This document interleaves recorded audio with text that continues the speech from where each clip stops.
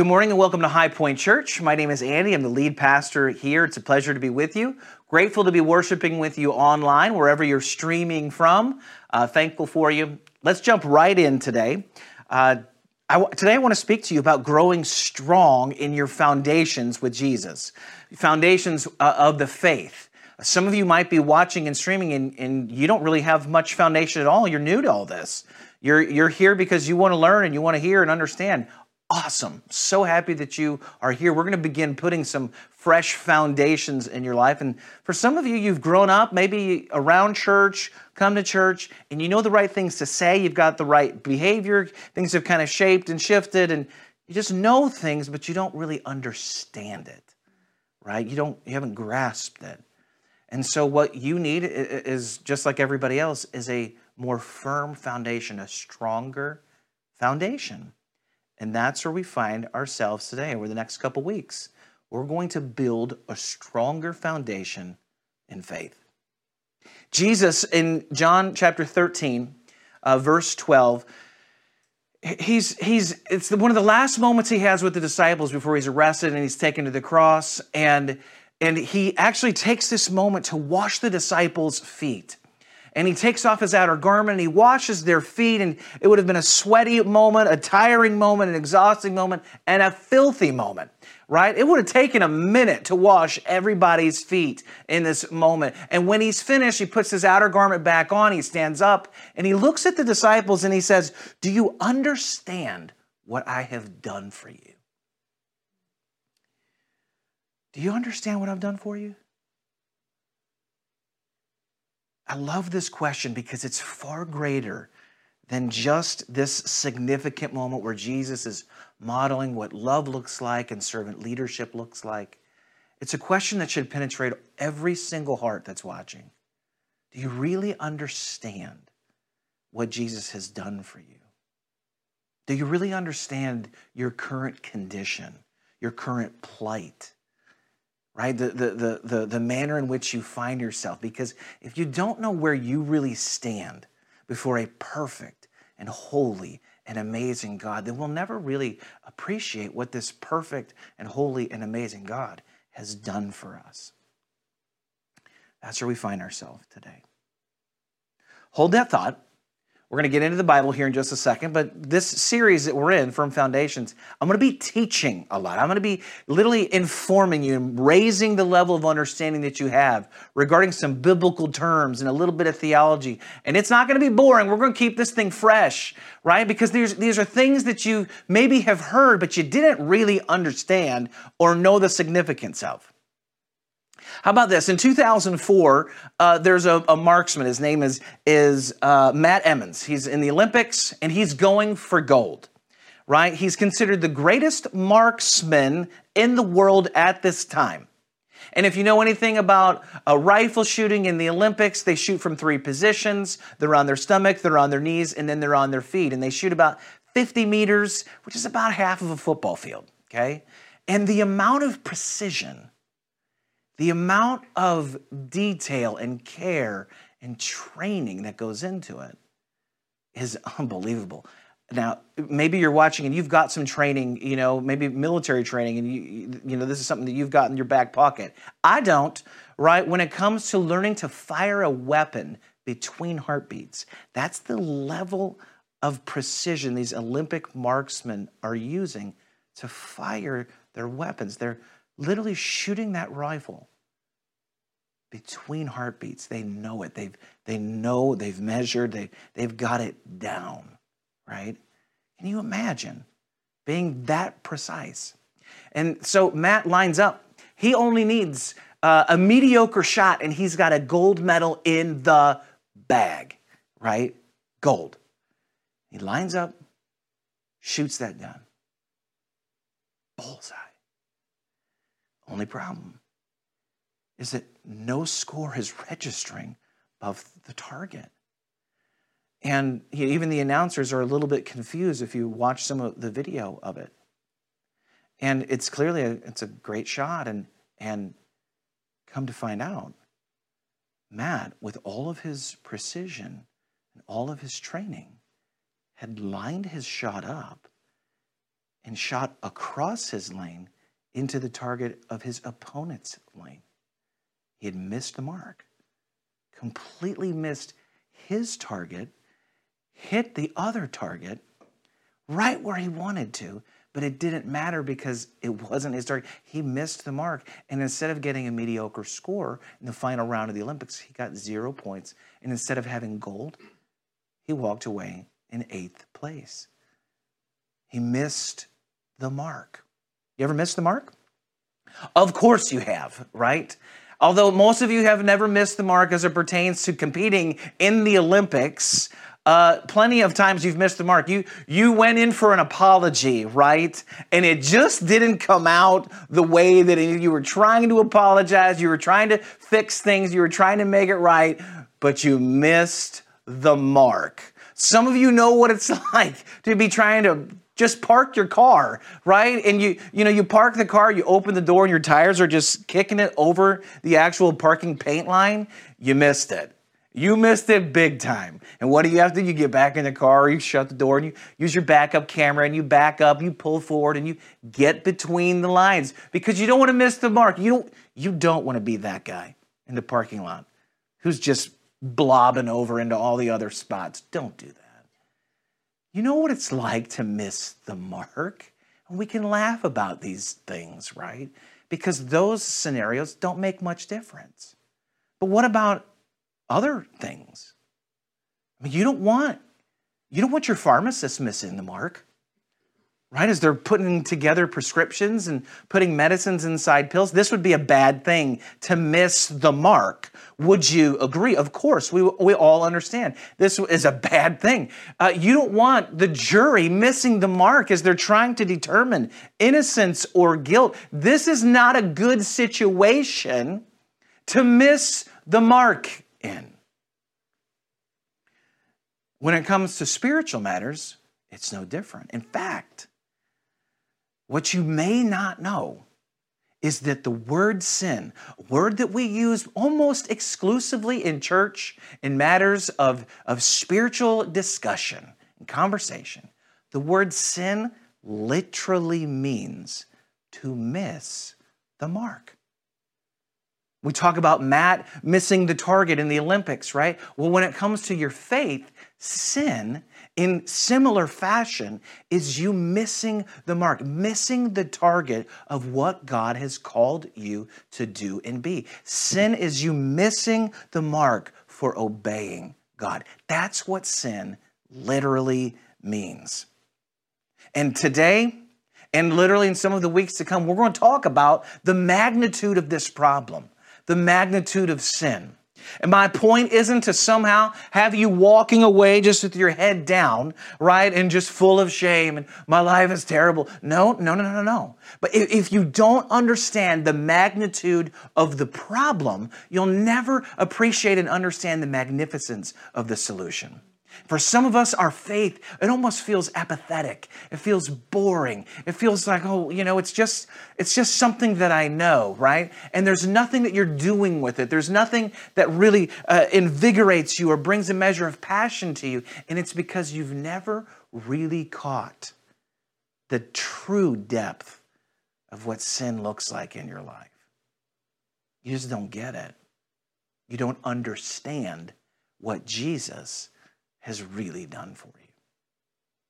So let's talk about the first sin for a second. Let's rewind the tape, shall we? Remember the old VHS tapes? Please, what was it? Be Kind, Rewind, right? If you ever grew up going to like the Rent and Go video store, Be Kind, Rewind. Blockbuster did that, or you got a little fine, right? Well, today, no fine, right? But let's rewind all the way to the beginning, right? The very first book of the Bible, it's called Genesis. You'll see the verse on the screen here in just a moment, but here's the first account, the first moment of missing the mark of sin. Genesis chapter 2, 15 through 17. Lord God took the man and put him in the Garden of Eden to work it and take care of it. And the Lord God commanded the man, you are free to eat from any tree in the garden, but you must not eat from the tree of the knowledge of good and evil, for when you eat from it, you will certainly die. So we have paradise. We have the Garden of Eden. We also have, if you go and you read some of the context and footnotes and you read a bit more about it, we've got perfect relationship with God. Life is grand. And God puts a few things in order here.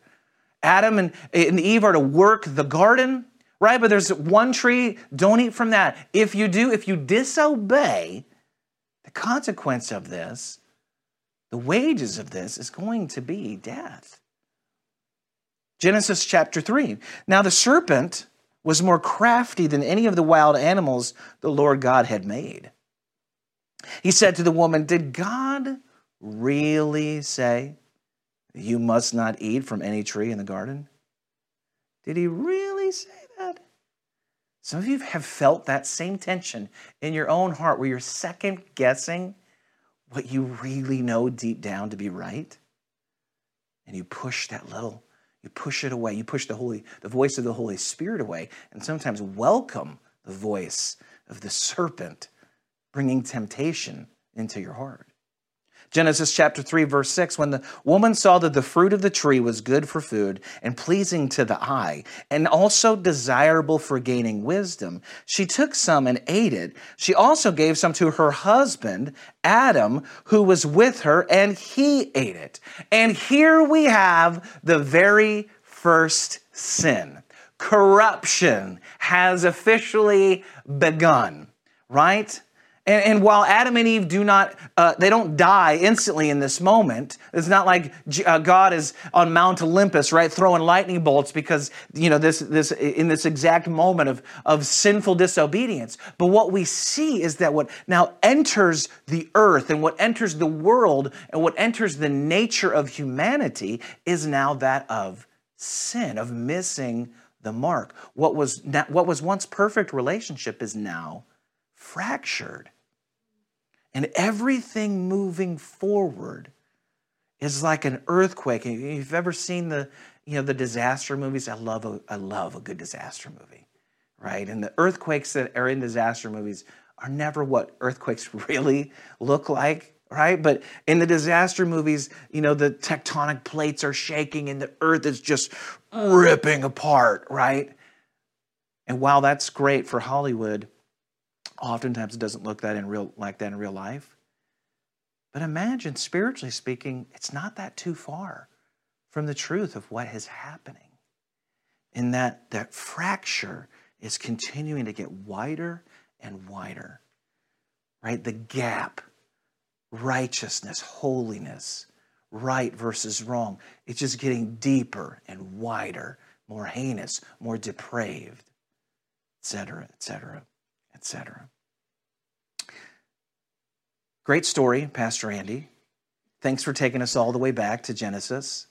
But how does that affect us? I'm so glad you asked that question. But it's the right one to ask as we're looking at firm foundations.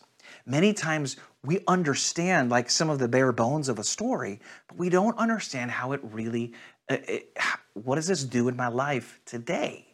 How does this bear out in my life right now? So to ask the question again, how does Adam and Eve's sin from thousands of years ago affect you today? In other words, why does this matter? Turn to Romans 5, verse 12.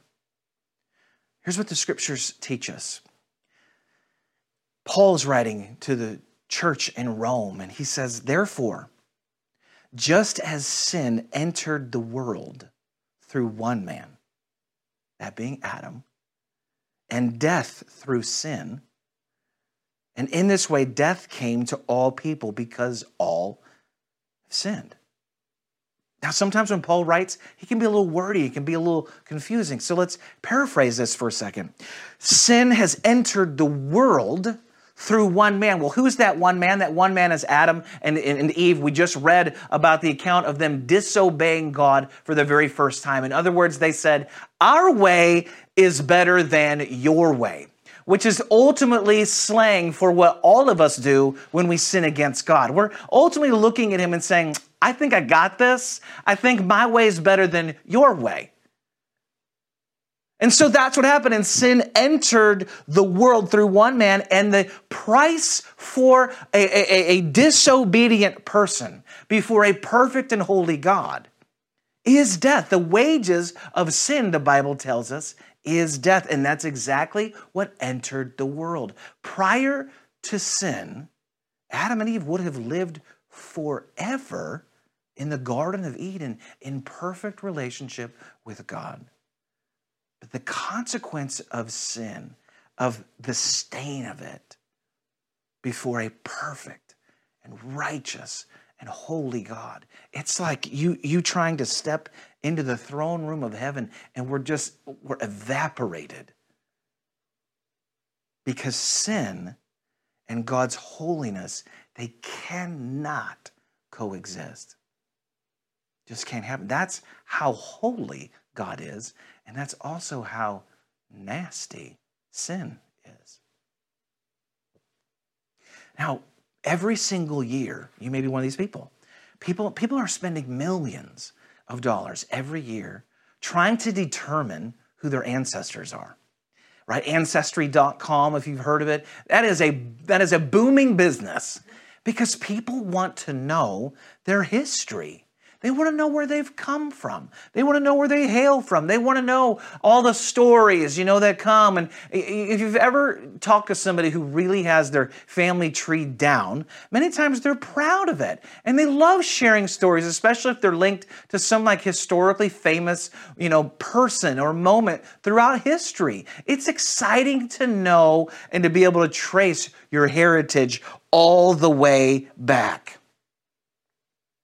And when we talk about sin, and when we talk about missing the mark, and when we talk about Adam and Eve, ultimately what we're getting at here, and the reason that this is important, is that we are tracing our family tree all the way back to the beginning.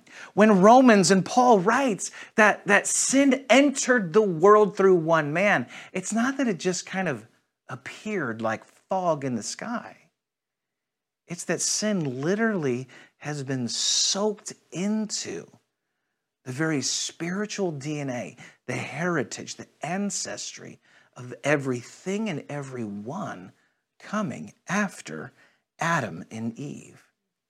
In other words, sin and death are part of your spiritual DNA. And unfortunately, for us, sin always produces death. Death in your relationships, death in your supreme relationship with you and God. Literally just the decaying, the death of everything that you're trying to do. Sin, when we try to move forward in ways where we're disobedient to God, right? What is always produced is dysfunction, right? Death. The inability for things to build properly, move forward well. And the most significant of all, the death of your spirit and your relationship with a perfect and holy God. You, ladies and gentlemen, are the only thing in all of creation, the Bible says, that has been made in the image of God. There is a measure of likeness that you have to God in that you have spirit. But when we sin, this thing, right, that's inside of you, the likeness of God, it's tarnished, it's broken, it's damaged, it dies because sin produces death every time. And this is our spiritual DNA.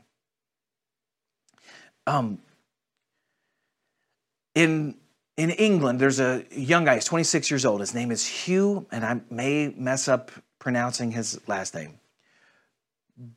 Grosvenor, okay? It's a mouthful, right? If you're from England and you're watching, sorry if I just completely butcher this. 26 years old, and unfortunately, at 26, his father passed away. His dad was about 67 years old. And when he died, he left an inheritance for his son, for Hugh. And what's interesting is that Hugh became, at 26, the Duke of Westminster, okay? And he inherited over 300 acres of land and some of the most pristine real estate in all of London. And along with his inheritance of land, he inherited about $12.5 billion, making him one of the youngest billionaires in the entire world. This was just a few years ago.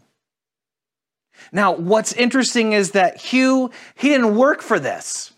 He didn't build a business for this, right? He didn't go and, he didn't go get a lottery ticket and even do that. He didn't spend a few bucks on the Powerball and walk away with $12.5 billion, right? None of the things, he couldn't have done this. He couldn't manufacture this.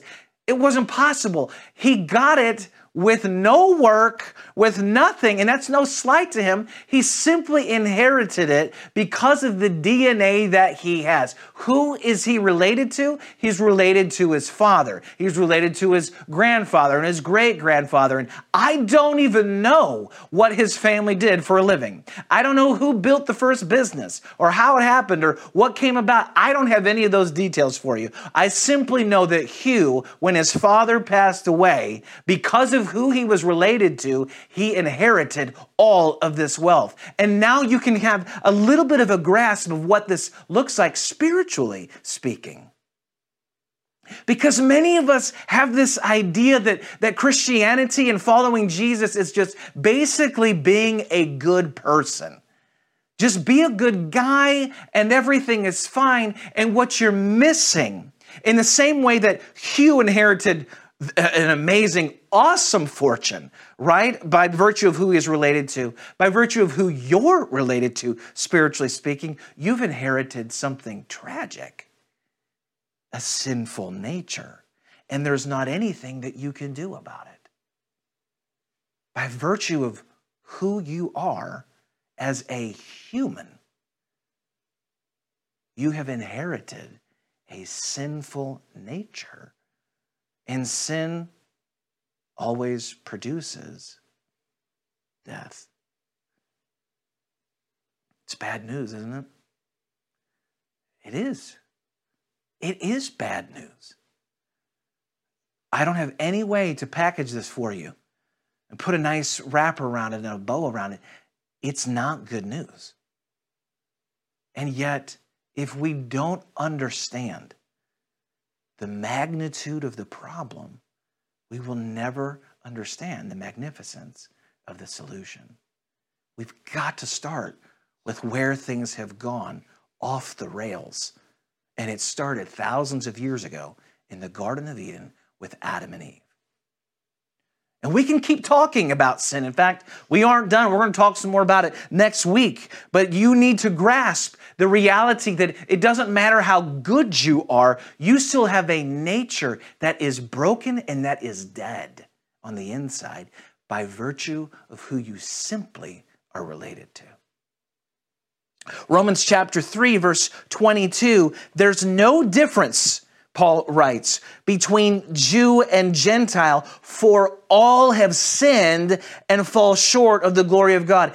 Everybody has fallen short. Nobody's exempt. No one can, okey-doke this. We've all sinned and we've all fallen short of the glory of God. How is that possible? Because of who you're related to. It's what you've inherited.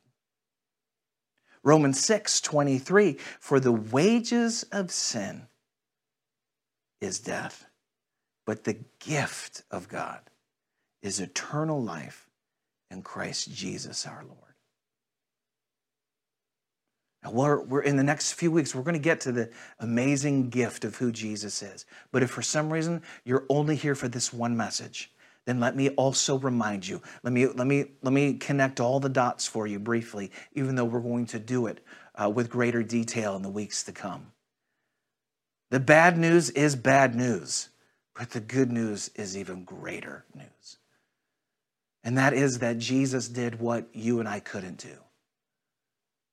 Number one, his nature is different than ours, which is why he was born of a virgin, right? The Virgin Mary. His DNA is different than you and I. We call Jesus the Son of God, right? His birth was miraculous. He's not related to Adam and Eve fully in the same way that you and I are. And because he doesn't have the nature that you and I have, he lived a perfect life and sacrificed his life on behalf of you and I. What is he? He is the gift of God and offers eternal life through what he has accomplished and done for us on the cross. That is the amazing gift that Jesus is for you and I, in spite of all of our brokenness, of our spiritual ancestry, in spite of the death that sin has produced. In the same way that Matt Emmons lined up that shot in 2004, thinking he had just gotten a gold medal. Sin does this to us. And that sin promises you everything and it delivers nothing. And it's so easy to think that we're gaining the world, but the reality is we're losing everything. Because sin always produces death. It's like lining up only to discover you made the shot, but you completely missed the mark. That's what sin does. That's who we are as a people. So what on earth can we do about it?